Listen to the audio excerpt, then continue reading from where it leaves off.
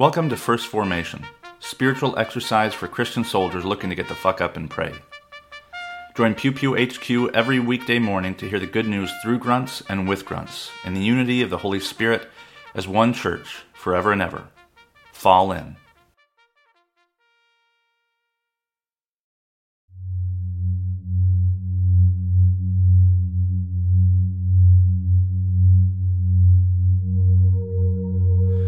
Psalm 107, verses 1 through 3 and 23 through 32. Oh, give thanks to the Lord, for she is good, for her steadfast love endures forever.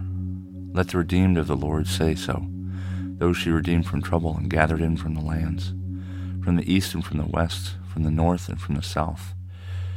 Some went down to the sea in ships, doing business on the mighty waters.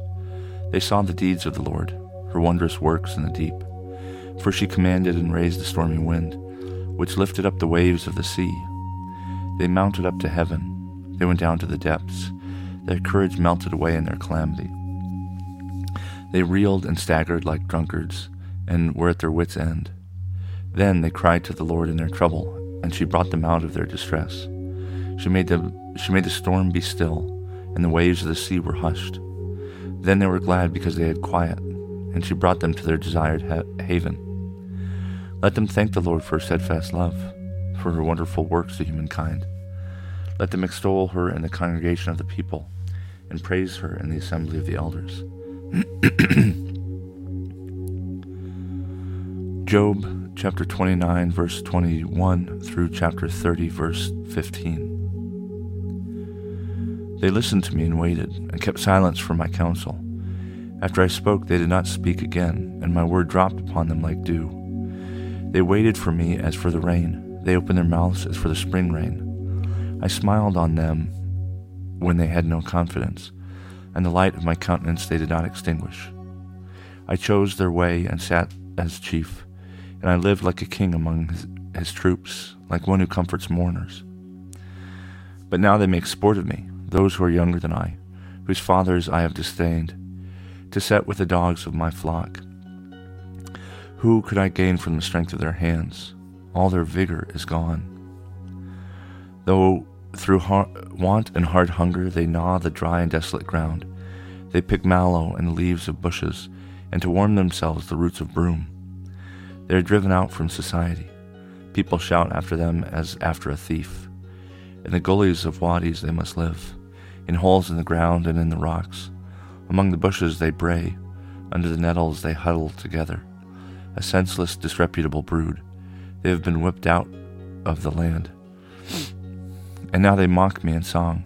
I am byword to them. They abhor me. They keep aloof from me. They do not hesitate to spit at the sight of me. Because God has loosed my bowstring and humbled me, they have cast off restraint in my presence. On my right hand the rabble rouse up. They send me sprawling and build roads for my ruin. They break up my path. They promote my calamity. No one restrains them. As through a wide breach they come. Amid the crash they roll on. Terrors are turned upon me. My honor is pursued as by the wind, and my prosperity has passed away like a cloud. Acts chapter 21, verses 1 through 16. When we had parted from them and set sail, we came by a straight course to Cos, and the next day to Rhodes, and from there to Patara. When we found a ship bound for Phoenicia, we went on board and set sail. We came in sight of Cyprus, and leaving it on our left, we sailed to Syria and landed at Tyre, because the ship was to unload its cargo there. We looked up the disciples and stayed there for 7 days. Through the Spirit they told Paul not to go to Jerusalem. When our days were ended, we left and proceeded on our journey, and all of them, with wives and children, escorted us outside the city. There we knelt down on the beach and prayed and said farewell to one another. Then we went on board the ship, and they returned home. When we had finished the voyage from Tyre, we arrived at Ptolemy, and we greeted the believers and stayed with them for 1 day. The next day we left and came to Caesarea, and we went into the house of Philip the evangelist, one of the 7, and stayed with him. He had 4 unmarried daughters who had the gift of prophecy. While we were staying there for several days, a prophet named Agabus came down from Judea. He came to us and took Paul's belt, bound his own feet and hands with it, and said, "Thus says the Holy Spirit, this is the way the Jews in Jerusalem will bind the man who owns this belt and will hand him over to the Gentiles." When we heard this, and we and the people there urged him not to go to Jerusalem. Then Paul answered, "What are you doing, weeping and breaking my heart?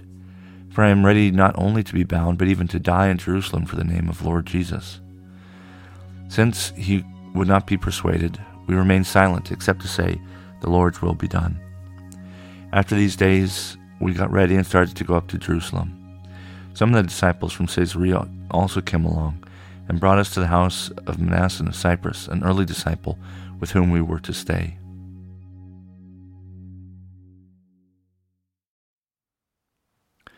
Good morning and welcome to the third Friday after Pentecost. This is Brother Logan Isaac broadcasting from Walkersville, Maryland.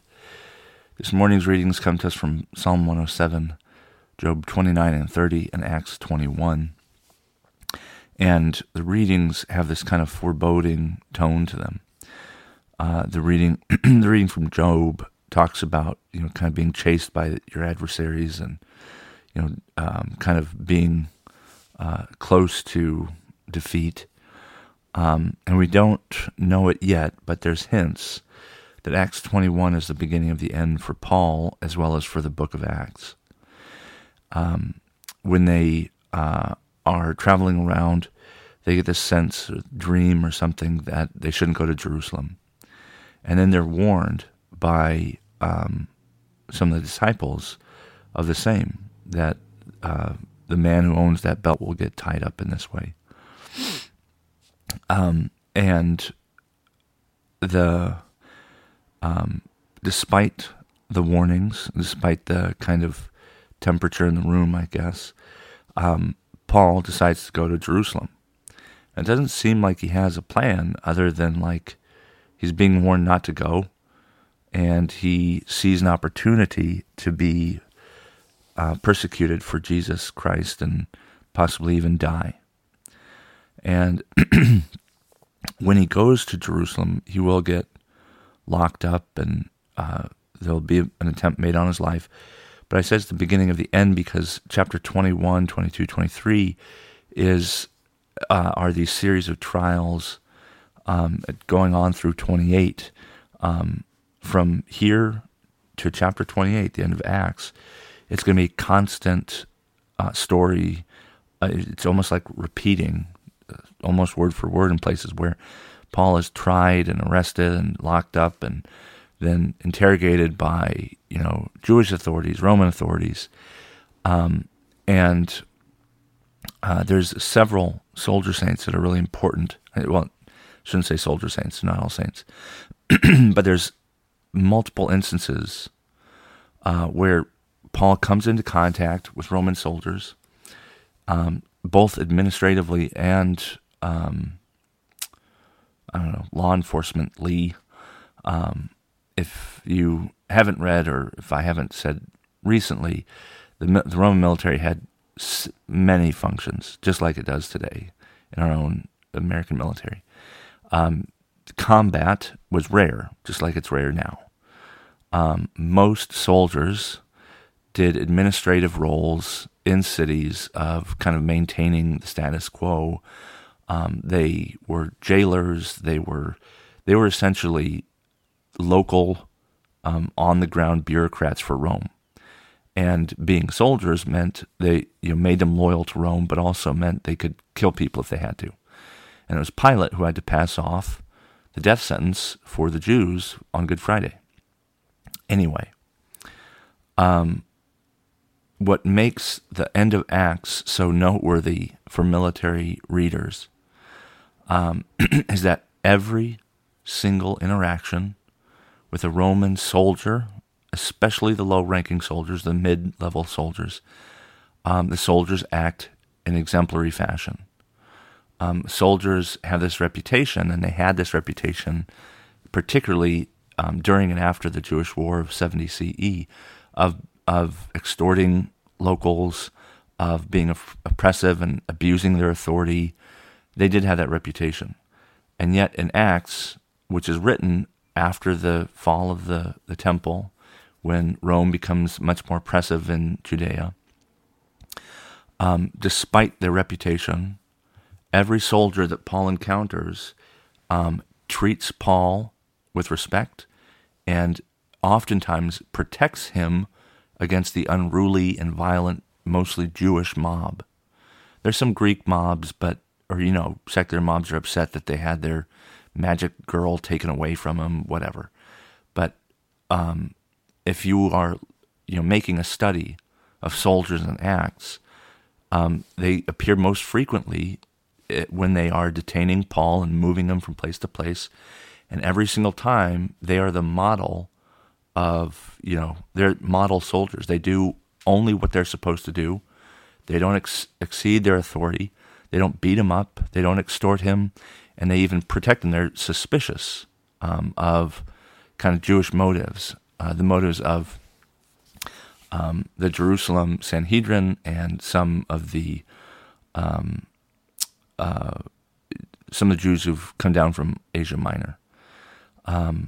And so he's going to Jerusalem to get persecuted and to, et cetera, et cetera. But it isn't by the Romans. It's by the Jews.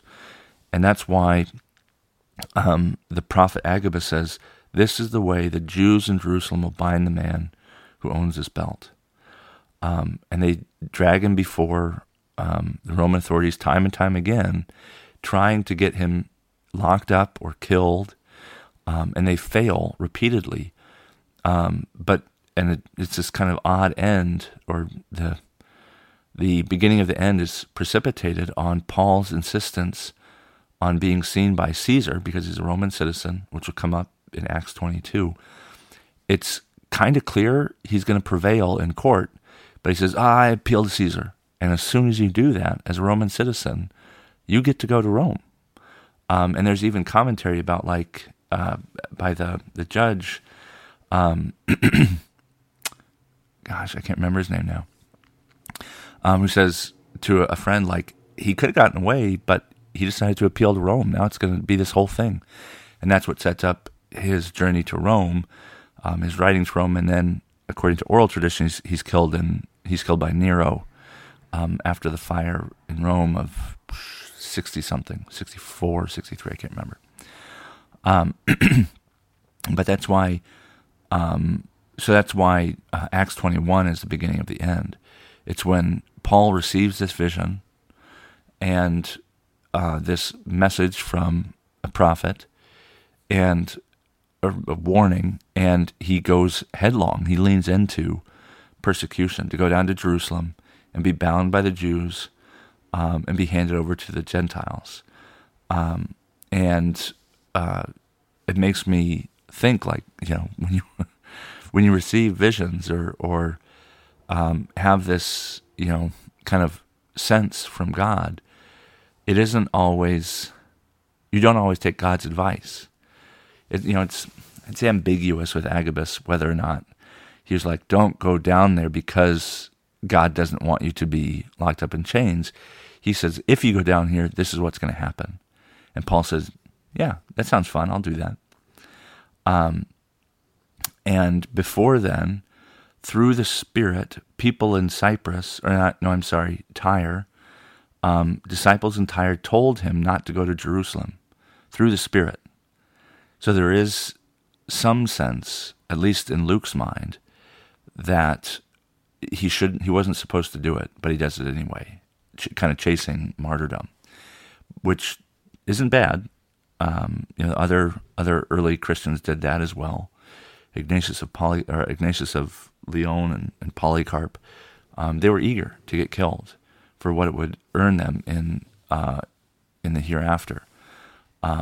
But these messages and warnings, it's not a foregone conclusion that you could do this thing that you're warned not to do in pursuing God's glory and witnessing to what it is to be a person of God. And so I kind of think of it, grunts are kind of headstrong, and they're kind of quick to act, and that's what makes me think of Paul is like, he gets this warning, don't do this thing. And just like Joshua and Caleb, when they see these giants in the land, they're like, fuck it, everything's possible with God. We got God on our side, let's do this thing. And Paul here, kind of has that, a very similar mentality of like, point me to danger, and that's where I'm headed, which is very much like a kind of an enlisted mentality, kind of a gruntish mentality. And that sometimes warnings are for our own good, but to run headlong into conflict and danger, I think is also, it's, if not good, it's certainly permissible. And that's one of those characteristics that I find in myself because of my military training and service. But I've also heard others say things similar, that like, if I hear shooting, I run toward it, right? Because people are in trouble, and, shooting doesn't scare me. Paul here is saying, look, being bound and turned over to the Gentiles doesn't scare me. In fact, my mission is to the Gentiles, and if this is an opportunity to reach them, then I'll do it. That danger doesn't have the final word, that fear and anxiety and survival are not the greatest goods that as Christians we hope to attain. A prayer for our enemies from the Book of Common Prayer. O God, the Father of all, whose Son commanded us to love our enemies, lead them and us from prejudice to truth. Deliver them and us from hatred, cruelty, and revenge. And in your good time enable us all to stand reconciled before you. Through Jesus Christ our Lord. Amen.